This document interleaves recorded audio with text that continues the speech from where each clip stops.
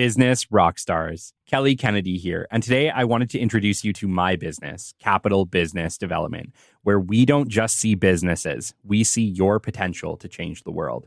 We see your passion, your dedication, and drive to do something extraordinary, and we're here to help you bring that vision to life.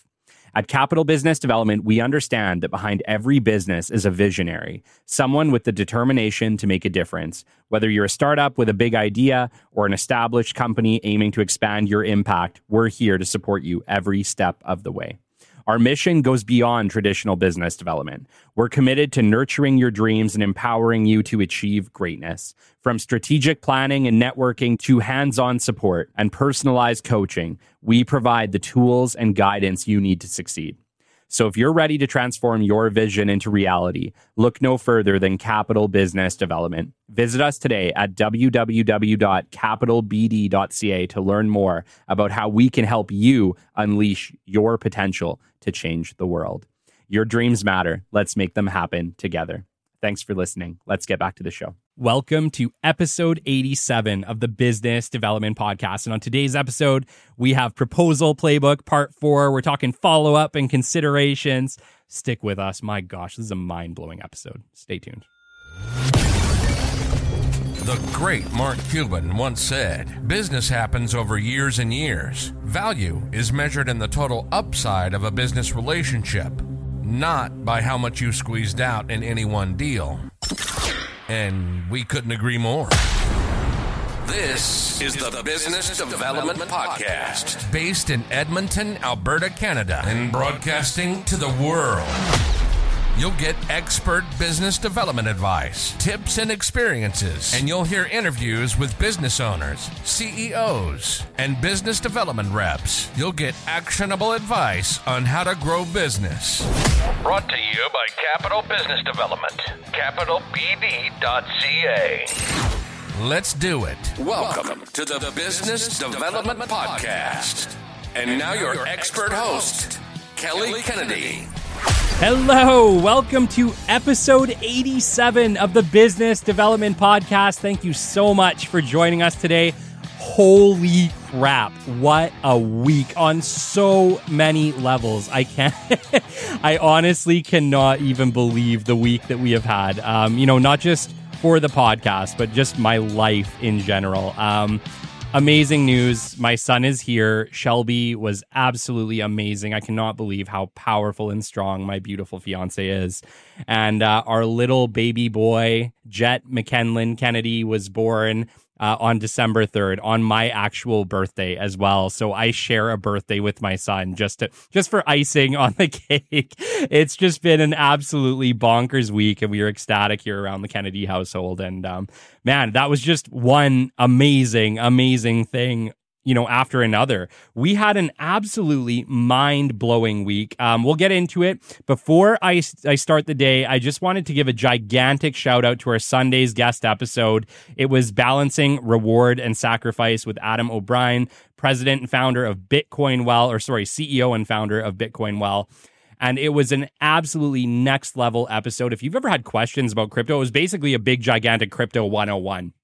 And I learned a ton, and Adam is an amazing human, and it was just such a cool experience to have him on the show. So thank you, Adam, for joining us on such a monumental week. And monumental is the week it was.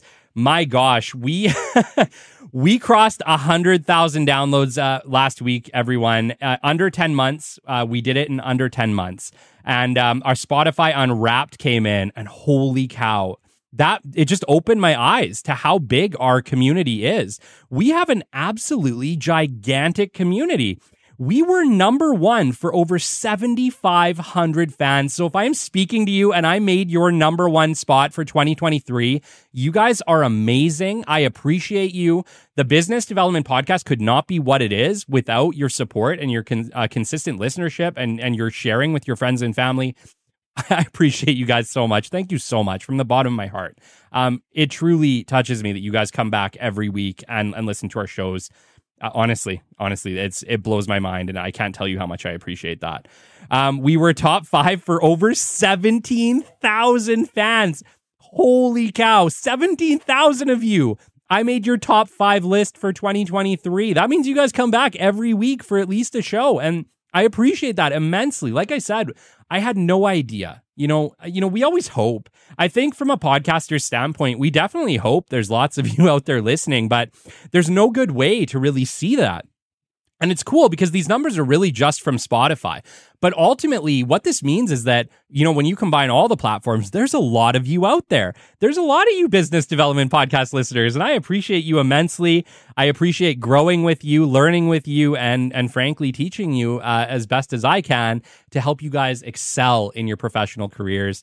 And, that wasn't it. We were top 10 for over 20,000 fans. It was closer to 21,000 for the actual number. And yeah, it totally blew my mind. It blew my mind. I couldn't believe it. Thank you for all the kind words for crossing our 100,000 downloads. So many of you reached out and congratulated us. And yeah, that was a heck of an accomplishment. I can't believe that we've hit that level. And it. We couldn't do it without all of you. The reality is this isn't about me. This 100,000 isn't about me. I didn't make those listens. You guys did. I didn't tell your friends, you guys did. And I can't do this show without you. And I appreciate you so much. So I want you to know that. I'm thinking about you. I'm thinking about all of that effort, all that time that you guys put in with us. And I appreciate it immensely. And I sure hope that we can continue to deliver and that you keep coming back and telling your friends coming into 2024, because we really appreciate you. And that's how this show grows. And just to give you an idea of what the difference is, I guess in some levels, I kind of always wondered, I thought that most people that listen to our show would also follow us. That is actually not the case. Most people don't follow you. I did not know this. Lessons learned in podcasting. So for those of you looking to start a show in 2024, do not base your success based on how many followers you have. It's not really relevant. The reality is it takes a special person to follow you. It takes an even more special person to reach out and send you a message and let you know that you're doing amazing. The reality is that we've probably had hundreds of people reach out and tell us how we're doing. We have over 1,000 followers between our Spotify's and our Apple Podcasts. I think we're closing in here on 1,300. But the reality is that there's way more. There's way more people out there listening. So if you guys are on the fence about starting your own podcast in 2024 and you're like, will anybody listen? Yes, people will listen. People care what you have to say. And I encourage anybody who's on the fence about picking up that mic for 2024 and doing something different, just do it. Pick up the mic, talk to the wall. Because you know what? In 10 months, could be you crossing 100,000 downloads. Could be you with 7,500 people listening every week, right? Could be you with 20,000 total people in the top 10. That's a big deal. That's a big deal. And, you can't get there without people. But if you're wondering if people are going to listen, put out great content and just keep coming back. Stay consistent to it. Stay consistent to yourself and your fans. And people will listen. And you guys know I'm real. You guys know that for me, that's what's important about this show. I don't bullshit. I don't talk about what I don't know. I don't talk about things that I haven't experienced. And I just try to give you the best information I can to help your businesses grow based on my own experience and the experience of my guests.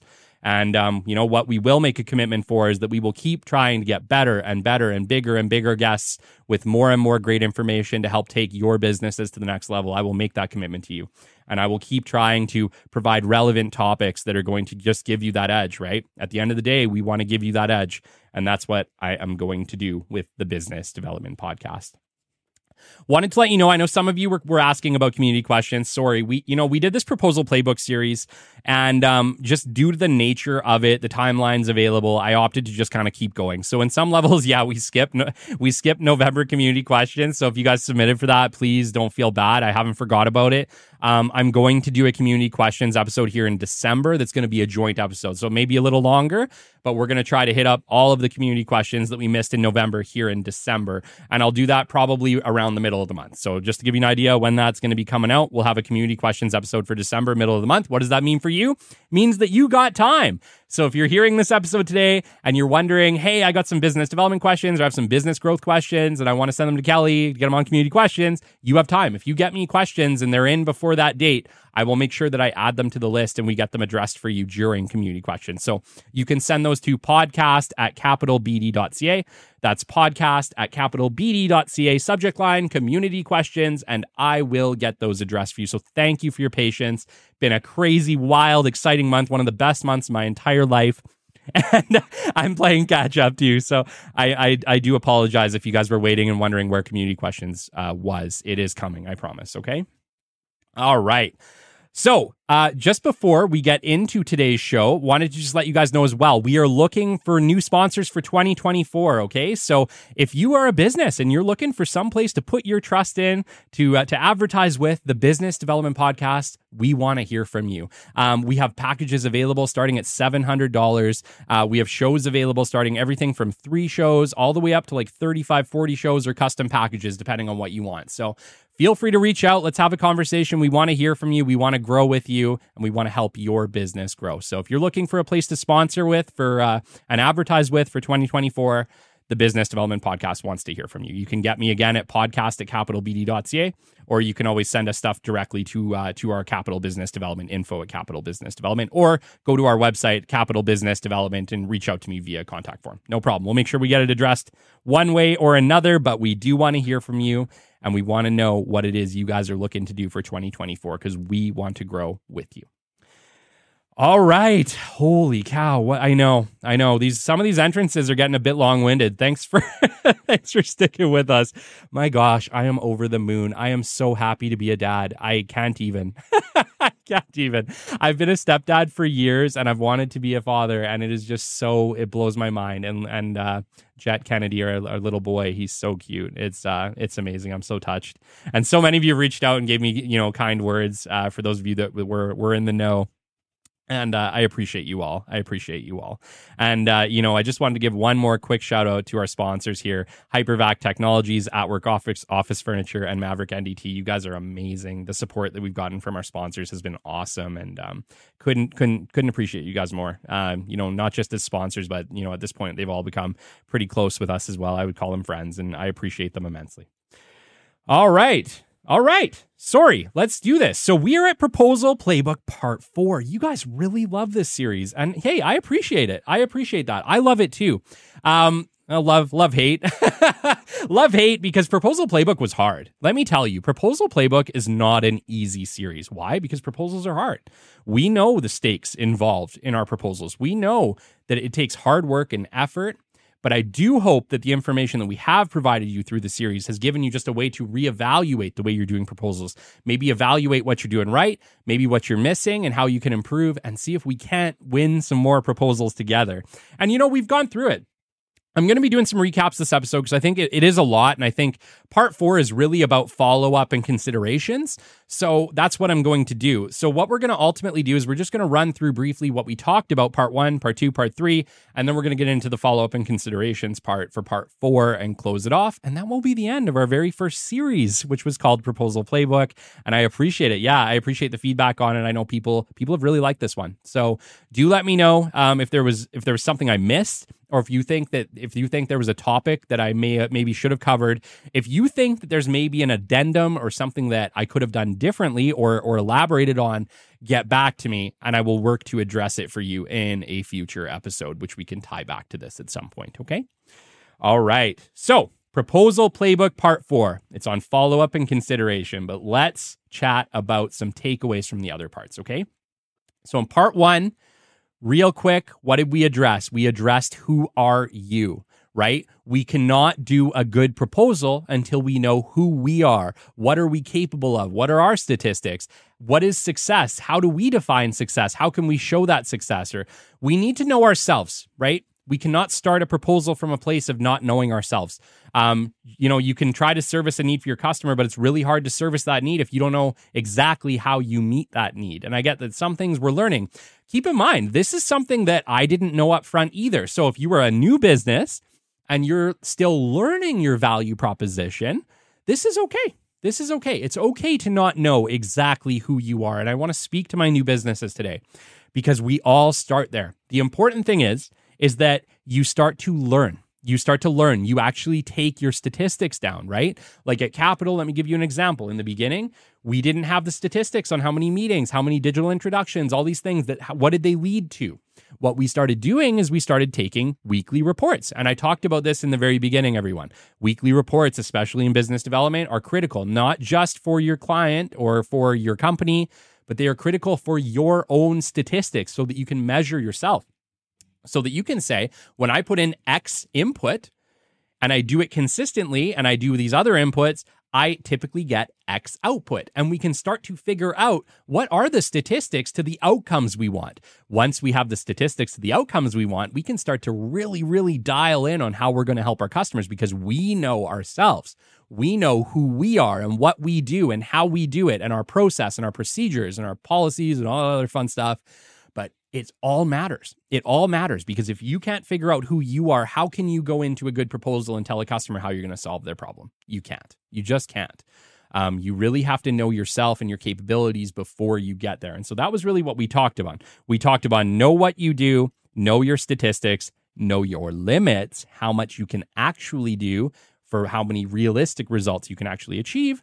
And then obviously know your customer, right? We have to do some digging into who is our customer. Okay, in part 2, we went into defining success and scope. And if you guys remember, what did I talk about? Part 2 was the most important part of the whole series. So part 2, if you guys want to have a whole bunch more success and you guys are cherry picking, because I know there's a few of you that are cherry pickers, it's okay. I do that too sometimes. If you are cherry picking and you were looking for the nugget, the true nugget of this series, it is part 2. So part 2 is the really critical part, and it was about defining success and scope with your customer. It was really asking the hard questions. It was drilling in on defining the successful outcome for your customer. What is it that they really want? And remember, what did I tell you? Most of the time, you need to work with your customer to figure this out, because they may not know what they really want. And I know that sounds silly. I know that can seem like, well, what do you mean? How could they not know? It's not that they don't know. They have an idea, but they need you as an expert, as a professional, to come in and say, hey, here's the things you might not have considered. Can we just sit down and define success together and really narrow in on what it is you want to do? Obviously, with capital, business development is a really easy one. If people are hiring us, what are they hiring us for? They're hiring us because they want to grow. So the key metric that I really need to understand from a customer, I need to understand a few, but the big thing is, look, what do you want to do? Right? In the next year, what do you want to do? Do you want to grow by $1 million, $5 million, $10 million, $5? Right? $5 that probably don't make sense, but you know what I'm saying, right? Like, we need to get down to what are the actual goals. And maybe these aren't all necessarily financial goals. Maybe it's we want to expand into a new area and we want to have X number of customers in this area. Great. These are all great goals, but we need to identify them with the customer so that we can help them achieve an outcome. This is a big problem in business development. It really is, because most companies will hire a business development person and just say, hey, go find us business. That's your job. Find us partnerships, find us business. But most business development people are chasing their tail, because no matter what, they're never successful. They're not. And I know I'm speaking to you guys right now. I was you. That has to change. That is a paradigm that doesn't have to stay that way. Okay. I actually had a conversation with a friend earlier today, and we were talking about how capital, the way that I do business development, is I do it with goals and outcomes, because I want to accomplish success. I want to exponentially provide value for all of our customers, right? Like, that's the goal. That's always the goal. No matter where I go, I want to provide exponential value to our cost. Well, that's a heck of a goal, right? It just is. It's not always easy, and it doesn't always make sense. But how do I do that if I don't know where we're going? And so I know, when I worked business development as a manager or as just a rep for many years, it was, do the best you can, get as much as you can. And that's great. But what it really means, and the sad part for most business development people, is they don't know when they're winning or when they're losing. They don't know. They just don't know success. And so we just live in this crazy world where it's like, oh, that was a big win. That was a great meeting. Great. Celebrate for 2 minutes and get on to the next one. Right? And it's so short-lived, and it's a little bit sad, I'll be honest, for a lot of business development people. I know business owners maybe as well, if you're not really celebrating your wins, okay? It would be a lot better and a lot easier for you to know if you've hit your wins, if you knew where you were going. And so, speaking to my business development managers, and maybe not my business development managers, because I know you're answering to people too. Speaking to my founders, my presidents, my people setting the corporate growth goals for the year, really involve your business development teams in this, okay? It's one of those things where they need to know what you want to accomplish, what the goals is, and they need to know statistically, what is a customer worth, so that then they can work backwards. They can say, you know what? Okay, based on our success rates, I think we can hit this in 20 meetings, 25 meetings, 30 meetings, whatever it works out to be. It gives them some targets. And then they can start to break that down over the course of a year. And they can say, great, we know exactly where we need to be. We know what's winning. We know when we're in the green, right? It's important that we're painting pictures where people can understand success, because so much of sales and business development falls into a gray area where no one really knows what the hell's going on or what is successful. And so that's what I'm working to change with Capital. That's the best way to do it. 100%. I want to grow my clients, and I want to grow them to something that we've agreed on and that makes sense. And that we can both say, yeah, we made it. We made it. We hit the goals that we wanted to achieve together, right?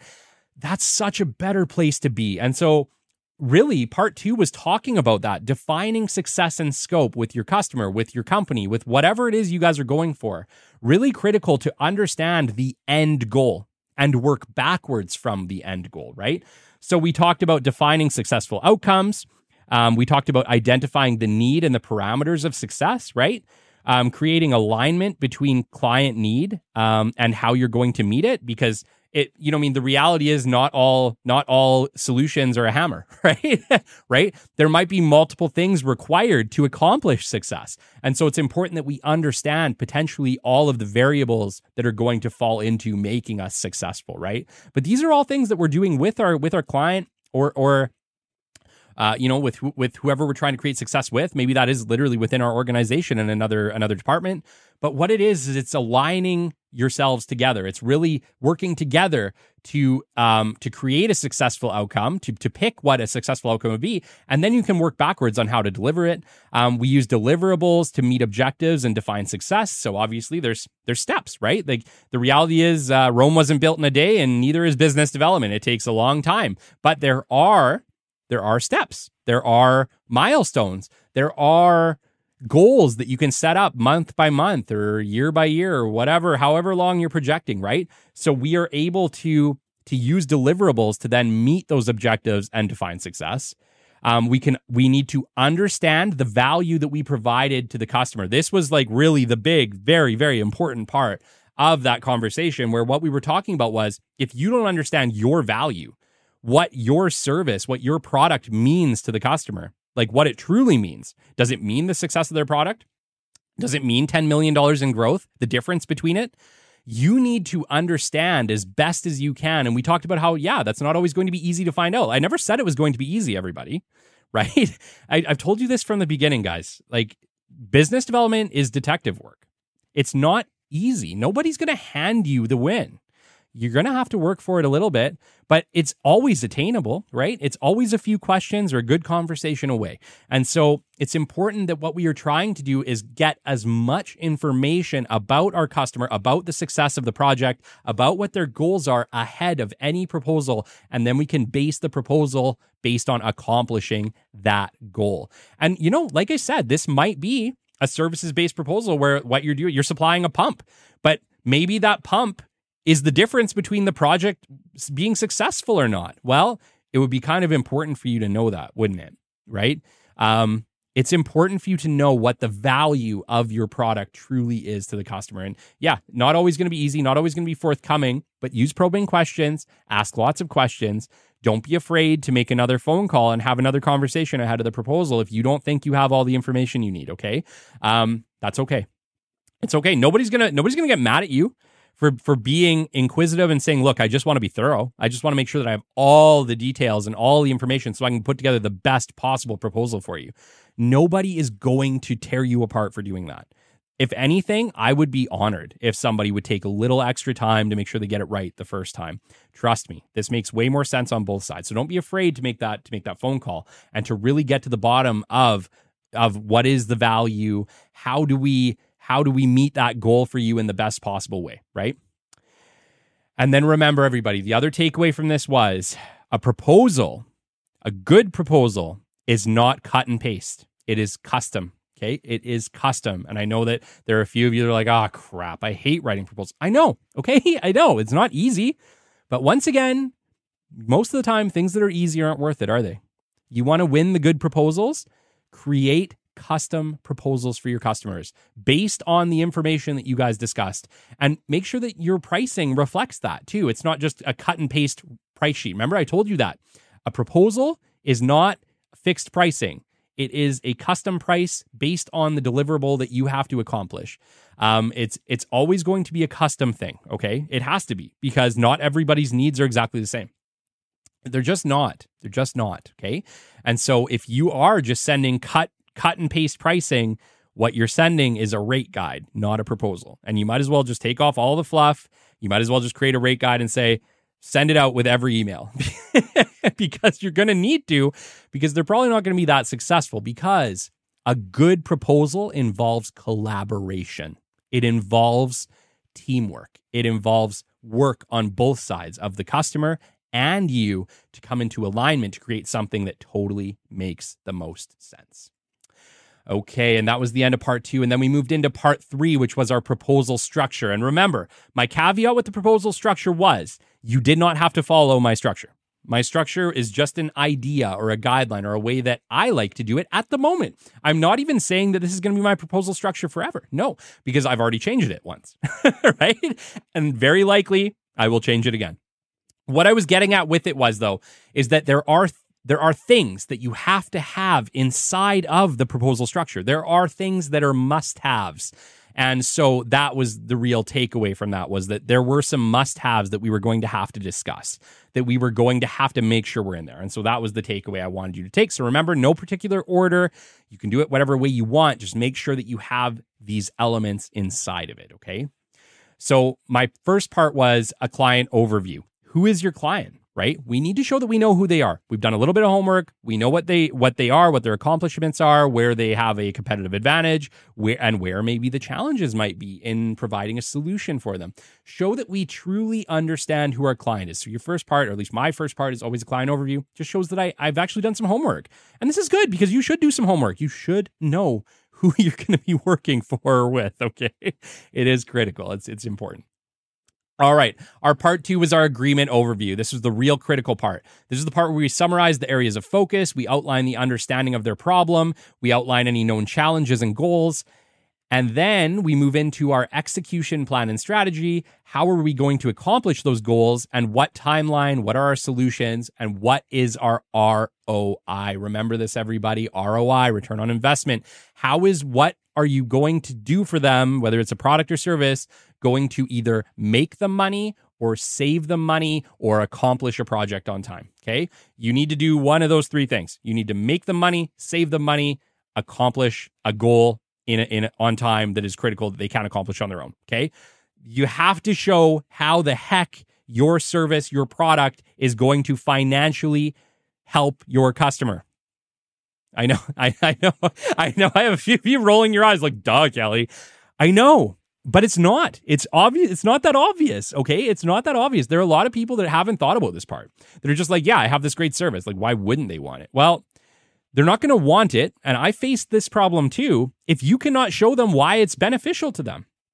Financially, people. Financially, okay? People can look at something and be like, oh yeah, that sounds like a good idea. But unless it's going to make them money, save them money, or accomplish a project or goal on time, well, you're in trouble. And I hate to say that, but it's true. And I was in trouble because I made this mistake and I lost, like, I think I told you guys, like 3 back-to-back proposals. It was pretty heartbreaking a little bit, because I know, proposals are tough. Proposals are hard, and you put your heart and soul into them and you send them out into the world and you pray, right? But, like, the reality is that you need to gear them towards a solution that is financially viable, okay? Financially viable. You are in business. This is not for the goodwill of the world. There are people buying something from you, and you have to show them that it's either going to make them money, save them money, or accomplish a goal or a need, like, that they cannot accomplish without it, okay? It is very critical, because this is what is going to influence a buying decision. In business. I'm not talking about B2C, and we're not talking about emotions. We're not talking about, I want the latest and greatest, electronic, or the latest and greatest Google Glass, or whatever we're talking about, right? This is different. That it's not It's not the same value. That's like an entertainment value. That's a personal intrinsic value. In B2C, it works very well.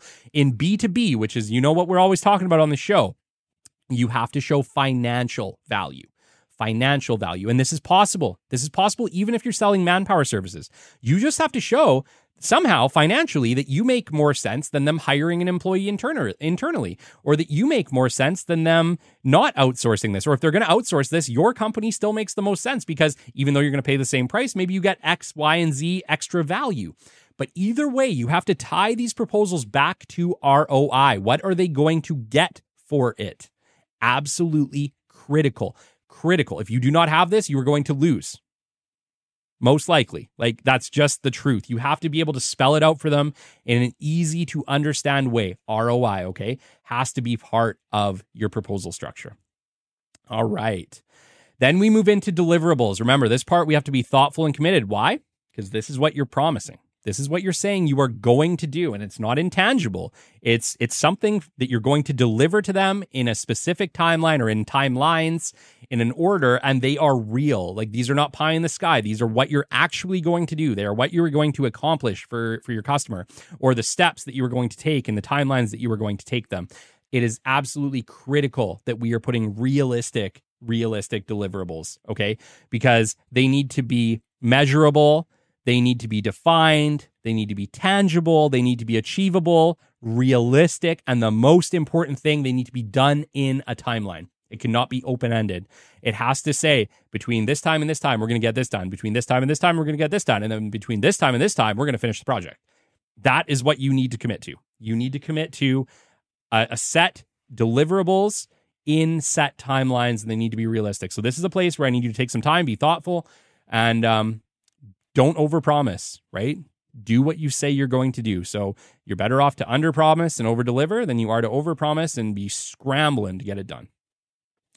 All right. And then we talked about a guarantee. 2024, everyone, you got to guarantee something. And trust me, there is something you can guarantee. There just is.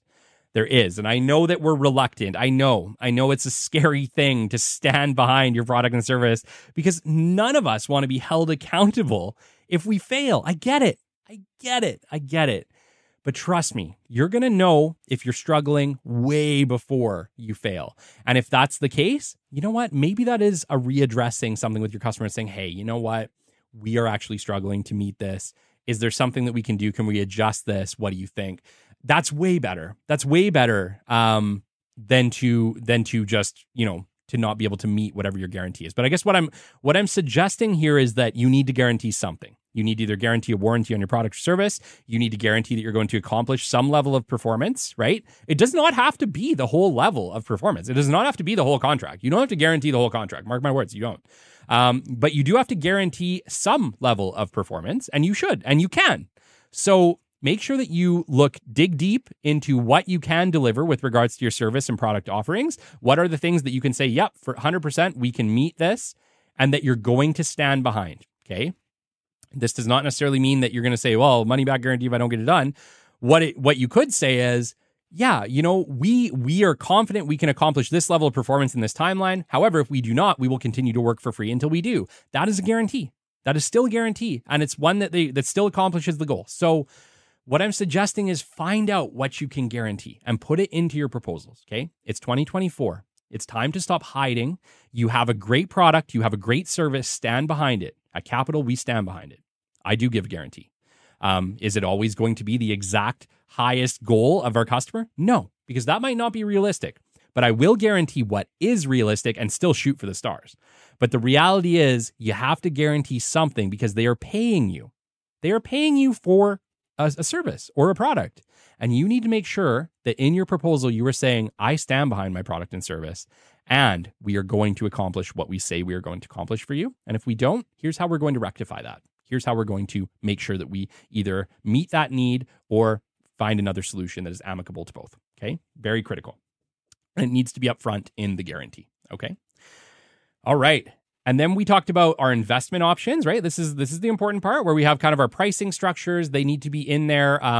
Statistically, 3 is a good number to go with. It doesn't always have to be 3. It could be 1, could be 2, but people do like 3 choices. So 3 choices may be where you want to start, maybe where you want to take a look at. Remember, these can be different packages. This doesn't necessarily have to be the same thing. It can be the same package over different timelines. There's multiple ways for you to structure your investment options, okay? The reality is at Capital, we can do things in compressed timelines or we can do things in a longer timeline. So sometimes we have the exact same package, it's the exact same deliverables, but it's over different timelines, depending on what would work best for the customer, right? And so that's a way to do it. You can add other things to your packages, but just make sure that you have a nice section in there for your investment options, okay? All right. And then obviously we want our terms and conditions inside of the proposal. Why? Because we don't want any surprises, okay? We don't want, if you start to change things up or you have this great proposal and then your terms and conditions are garbage and you know it, well, that's going to put you in a tough spot, right? It's better to negotiate your terms and conditions as part of the proposal than to be like, oh yeah, let's go ahead, send us the service agreement. You send the service agreement and crickets, because there's no way in heck they're signing your terms and conditions, right? We don't want that. So make sure that if there's anything that's out of the ordinary or that may cause hesitance for your customer, make sure it's part of your proposal, because then when you reopen that proposal discussion and you get into a negotiation stage, you can negotiate those things. And then they just say, go ahead. And when you send the service agreement, there's no surprises. It's just, yep, we're signing it. We're moving forward, right? You don't want surprises. You do not want surprises in your proposals, okay? Proposals should be very obvious. Your customer should have already known a little bit about them. Obviously, we talked about it. The pricing structures, we should really be talking about ahead of the proposals. We should be talking about the deliverables. We should be clear about the project, so that ahead of the proposal, you have a follow-up meeting before you actually send it, and you say, hey, we've evaluated. We either can or cannot move forward with this proposal. Here's what we think it's going to be like. What do you think about that? We think it'll cost potentially this amount. We can get it done in this timeline. Here's the deliverables we think we're probably going to have to look at. What do you think? That makes way more sense to have that conversation ahead of the proposal, right? It saves you a hell of a lot of time, right? Because you're going to know right there if you're out to lunch or if they're like, yeah, we're in. That sounds awesome. Send us a proposal, right? We want to make sure that we are sending only successful proposals as often as possible. So we want to really be screening these ahead of time. So remember, how many meetings did I say? You should probably have at least 2 meetings ahead of the proposal. First meeting, discovery meeting. Second meeting should be obviously the follow-up from the findings and what you think this could cost and what you think the deliverables could be and what you could accomplish on their behalf. And then if they say, yeah, that sounds great, send us the proposal, that's when we should be sending the proposal. So you should have likely 2 meetings ahead of a proposal. That is just going to be better all around for everybody involved, okay? All right. And so that took us to the end. I did add another part briefly in that conversation saying you could have the service agreement attached. We've done it that way for a long time, and it's worked well for us. Although you don't have to. You don't have to have the service agreement as part. It might be too much. I've heard it both ways. Love it. And hey, we don't want to review the whole service agreement just with the proposal. So you can decide what's going to work best for you, but up to at least terms and conditions should be part of your current proposal. Do let me know if you guys had any feedback on that.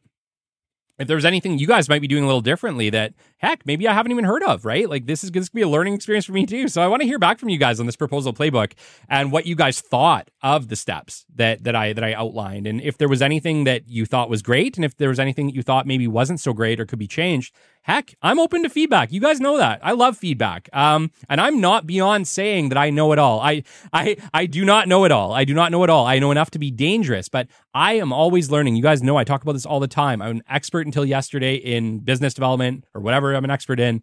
The reality is tomorrow's a new day and things change all the time. And we have to be open to feedback. We have to be open to learning, and proposal playbook is no different. And if I get to a point where I recognize that I missed something, or I think that there's a better way to do this, I will revisit this. And I will say, you know what? Back then I thought this, but now I think this. I am not beyond that. I am not beyond coming back and saying, you know what? I think I did it wrong in this spot. So I'm open to feedback. I would love to hear back from you guys on this proposal playbook series and let me know how it worked for you. Let me know. I would really love to hear it. All right. And so part 4, now we're getting into just follow-up. So this part is pretty easy. Obviously, I kind of went through the original parts just to bring us up to today and where I wanted to talk about. So what are some of the situations for proposals that maybe we should consider? Okay. In my mind, we want to deliver proposals physically whenever possible. Okay. I love to do this. I do this for all of my clients that I can do it for. I do this for capital. If I am local and I create a proposal, I like to physically bring it and hand it over in a nice presentation folder. I just think that that's professional and it's really well done. It adds a personal touch to it, and it allows another quick moment for conversation. Do I necessarily pin them down there? No. I absolutely do not. I just say, look, I know there's a lot in here. You don't have to review this right now. I just wanted to hand it over in person. I usually have a quick conversation with whoever I'm dropping the proposal to, have a great little conversation with them, thank them for their time, and let them know that I'll follow up in a week or two. That's it. That's all you got to do. You don't have to like pin them down and say, read this proposal right now. Absolutely not. You do not want to do that. But a nice hand-delivered proposal is beautiful. It's a beautiful thing. I love doing it. I do it for capital, and I've done it on behalf of many of my clients if I was helping them with some of their proposals. So it's just a great way to go about doing a proposal. So whenever possible, in person. Can you follow it up with a digital copy? Absolutely. And should you? Absolutely. Yes. Because that might need to be forwarded around. That might need to go across the country. Who knows? But a nice hand-delivered proposal to people that are local, it's just a really nice touch, everyone. And you should definitely look at doing it. All right. And we want to follow up within a week unless otherwise agreed to. So this is kind of my caveat. 1 week is a great follow-up for a proposal. It gives people a lot of time to review it. The only time that I would say go a little longer is if you had a conversation with them and they said, hey, yeah, maybe give us 2 weeks. If they ask for 2 weeks, give them 2 weeks. But if nobody said anything, there's no timeline, 1 week is the rule. Follow up within 1 week, but make sure that you give them at least a few days to really review it, because you know this. Some of these proposals are a big deal. They cost a lot of money. There's a lot of considerations. There's weighing it. Make sure that you're giving them an adequate amount of time to really review it ahead of your follow-up. So like I said, I think 1 week is a great time to follow up. Give it a week, okay? And then 2 weeks if maybe it's specified or there's another request, right? Okay, so we want to do that. We want to follow up in a week. We want to try our best to identify the sticking point. You guys know this. There's going to be a sticking point. There always is. There always is. There's always something. And you may have got an inkling of it when you had the conversation with them in the second meeting, when you guys were clarifying goals and you were going over pricing considerations. There might have been a moment when they paused, or maybe if you were in person, maybe we'll go back to Dr. Jack Schaefer from the author of The Like Switch, right? They might purse their lips, right? If they purse their lips, you know you've hit the point of contention and you need to have a conversation about that, okay? So remember, try to identify the sticking point. And if you can identify the sticking point, open the conversation. Don't just bounce over it. Say, hey, you know what? I noticed that you had a little bit of hesitation around this one part. Do you want to maybe talk about that? Just open the conversation. Start talking about it. Keep them in it. Keep them in it and help them to find a solution. Help them to find their way out the other side, or you can help them find their way out. Maybe it's something that's an easy thing for you to fix. They don't know that. Remember that. They don't know what you can fix and what you cannot fix as part of your proposals. And so sometimes it's easier. And so we need to make sure that we are taking some time and trying to really identify those sticking points and address them head on. Don't run from them. Don't hide behind them. Don't miss that moment when you see that lip purse. Have the conversation, okay? All right. Let's talk about being afraid to call. Anybody out there been afraid to call after a proposal? Is it just me? Is it just me holding my both hands up? Oh gosh, I've been there, man. I've been there. I've sent proposals and been like, oh God, I don't want to follow up on this. I don't want to do it because we're afraid, right? We don't want that no. We don't want that no. But let me tell you what. Unless you make that call, you can't address the no. You can't address the challenge. And if you don't address the challenge, let me tell you what, it's a definite no. Okay? If you can't address the challenge, then it's a no for sure. So let me tell you what, it's not a no until you hear a no or until you get a no email. So as far as I'm concerned, I need you to be brave. And I'm right there with you. And I have to give myself this pep talk too. But be brave. Follow up after that week. Say, hey, I haven't heard from you yet. I just wanted to follow up on that proposal. Is there anything that we can address for you? Are there potentially some sticking points that we can address? Let's have a conversation. Open the dialogue, okay? Don't be afraid. I know it's scary. Like, I'm right there with you. I'm human. I put my heart into that proposal too, right? Nobody wants to be no'd, right? But the reality is that you have to follow up. It shows bravery, it shows strength, it shows that you know what you're doing and you're committed to providing a solution for this customer.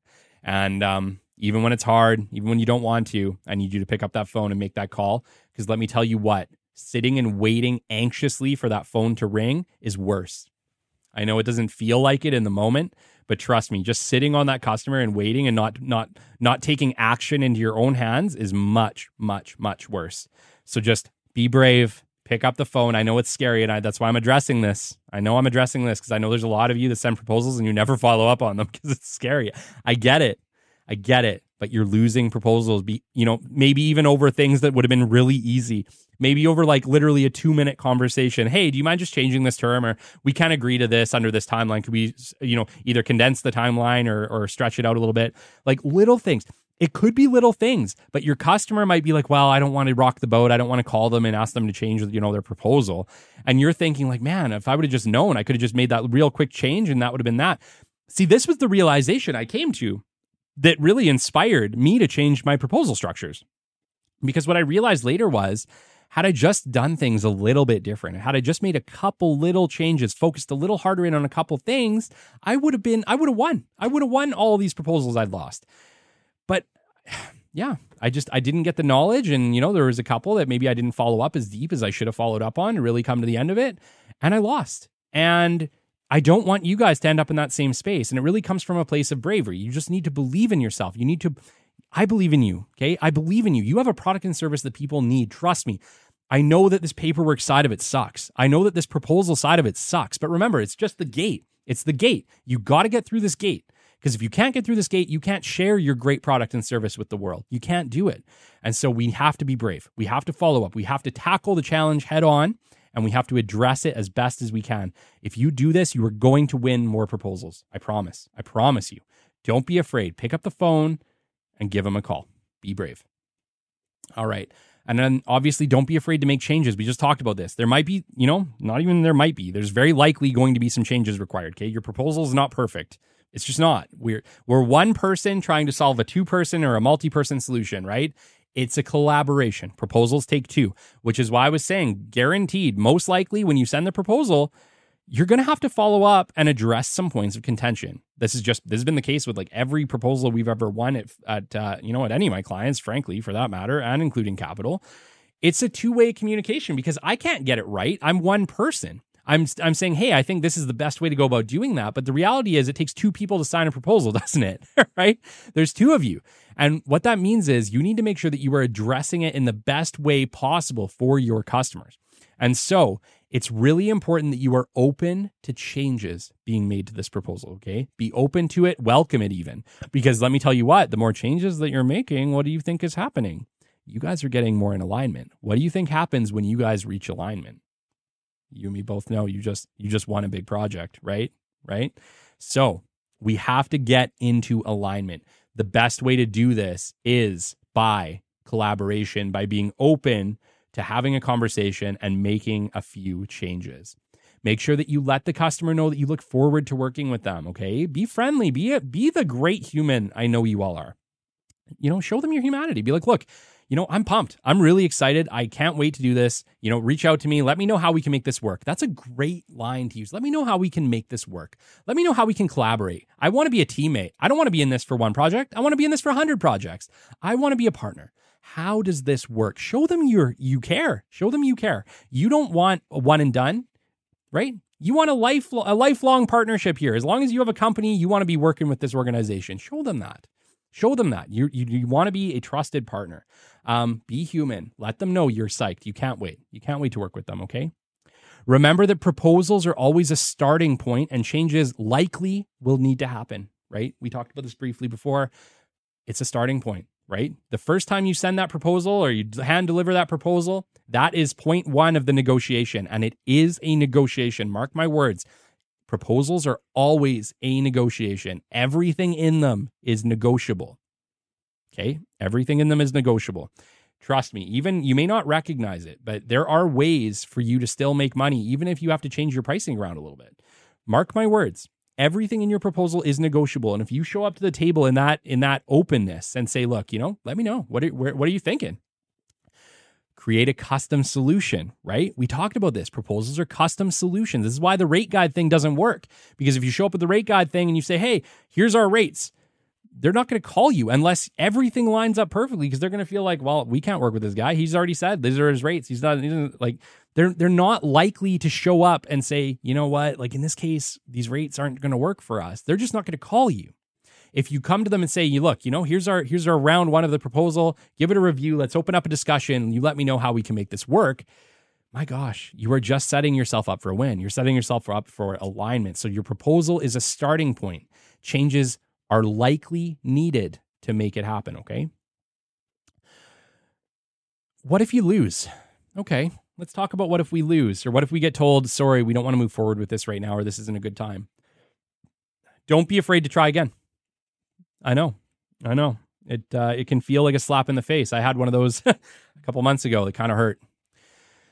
But don't be afraid to try again, okay? The reality is, one proposal is just one proposal. And if your client says no, that doesn't mean we're out. It just means not today. It just means not today. And that's okay, okay? Don't be afraid to put them on a call list and say, you know what? I'm sorry this didn't work out this time. We've recognized the points of contention. Hopefully you've had a quick follow-up discussion with them to say, hey, what could we have done better? I know we lost this, but let me know what we could have done better the next time. We'll make sure we get it done for you. Keep that conversation, learn a lesson. There's probably a lesson to be learned. And follow up in 6 months, right? Put them on a call list and call them back in 6 months and say, hey, we made this proposal for you 6 months ago. We'd love an opportunity to try it again. Do you got anything else that we can come up with? Mark my words, this is going to work well for you. This is going to work well for you, because so many people, they lose that proposal. They never call that customer again. They just say, I'm done. I'm out. We lost. Can't do it. Mark my words. Put them on a call list. Call them in 6 months. You'll be working for them. There's always another opportunity, and you need to look at it that way. A loss isn't a loss. It's just a not right now. Tomorrow is a new day. And that customer, they're going to give you another try. Just don't give up on them. Give them another try in 6 months' time. It's okay. Losing is okay. It's part of the deal. But we have to learn our lessons from it. There's a lesson learned in every proposal loss. And if you can learn that lesson and you can try again, you are just going to be more and more and more successful over time. Okay? If you win, ask for feedback, right? We don't do this, do we? No, we don't. And I'm guilty too. But let me tell you what, I am now. Hey, it's amazing. We're psyched to be working here. What was it about our proposal that made you say yes? What was it about our discussions? Tell me. What was it about this process that you said yes to? We don't even think about this, do we? We don't think about asking the wins. But what is more valuable? Asking the person who you won, why you won, or asking the person who you lost, why you lost? Right? They're both valuable, but let me tell you what. I think I would rather know why we won. Right? What did we do great at? What was the thing that you said yes to? My gosh, ask why you won. I know it sounds kind of like silly and a little bit like, oh my gosh, like we're so excited. Why did we win? But think about it. What is more valuable? Why you won or why you lost? Even though they're both valuable, who knows? Maybe the reason you lost wasn't 100% the reason you lost, or at least the reason they gave you isn't 100% the reason. But I'll tell you what, the person who says why you won will give you 100% why you won. So don't be afraid. Don't be afraid to ask both sides. They're both important. Ask why you won when you win. And then, use that information to move forward with, right? So we need to ask for feedback, whether we win or whether we lose. I want you to incorporate that into your businesses. When you win, ask for feedback. When you lose, ask for feedback. But no matter what, ask for feedback. It's absolutely critical that you know why you won and why you lost if you can. We need to learn lessons from each proposal. We need to be open to feedback. We need to solve our clients' challenges, provide tremendous value doing it, and we will watch our success rates soar. Shout outs this week: Aaron Haberman, Steve Campbell, Blake Hellier, Colin Harms, Rodney Lover, McKinley Highland, Louise McCarthy, Amin Samji, Tawhid RN, Catherine Warren, Jason Chakalakal, David Delvin, Jesse Shuchuk, Esther Hall, Steve Austin, and Ayad Bazir Bashi, you guys are absolutely amazing. Everybody reached out to me this week with the 100,000 downloads. Oh, and I know I totally missed the other part. We had our largest single day on the Business Development Podcast ever. My gosh, what was that number? It was huge. I don't even have it here, but it was absolutely bonkers. I want to say it was like almost 900 people. No, it was 980. Sorry. It was 980 people in a single day. So we had 2 back-to-back days. One was 854. The other one was 980. We didn't quite reach 1,000 in a day, but holy moly, what a week. What an absolutely amazing week. And I have all of you to thank for it. And I just want to take a minute here before we close the show today and just say, if you've been with us since the very beginning of the Business Development Podcast, my gosh, I can't even tell you from the bottom of my heart, I appreciate you immensely. Thank you so much for trusting me with your business growth advice. Thank you so much for telling your friends and family. Thank you for following us and for just hanging out with us every week. I know we put out a show twice a week, and I know some of you were with it for all of it. We had some of you that you guys were 0.5% listeners. We were your number one show by a lot. And I appreciate you guys so much. Thank you so much. Thanks for doing this with me. Thanks for joining me on this journey. And I hope that we can continue to grow your businesses week over week, month over month, and year over year. And I really, really look forward to doing this with you into 2024. Until next time, this has been episode 87 of the Business Development Podcast. This closes Proposal Playbook. Until next time, we'll catch you on the flip side. This has been the Business Development Podcast with Kelly Kennedy. Kelly has 15 years in sales and business development experience within the Alberta oil and gas industry and founded his own business development firm in 2020. His passion and his specialization is in customer relationship generation and business development. The show is brought to you by Capital Business Development, your business development specialists. For more, we invite you to the website at www.capitalbd.ca. See you next time on the Business Development Podcast.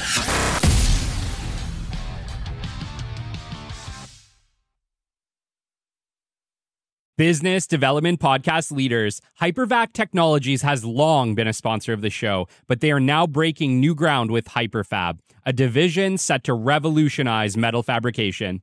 Rooted in family-run service, Hypervac now introduces fiber laser cutting machines, reshaping the game in metal fabrication. Hyperfab's fiber laser cutters offer precision beyond compare, meeting modern standards flawlessly. Speed up your projects with remarkable efficiency, reducing production time and boosting productivity.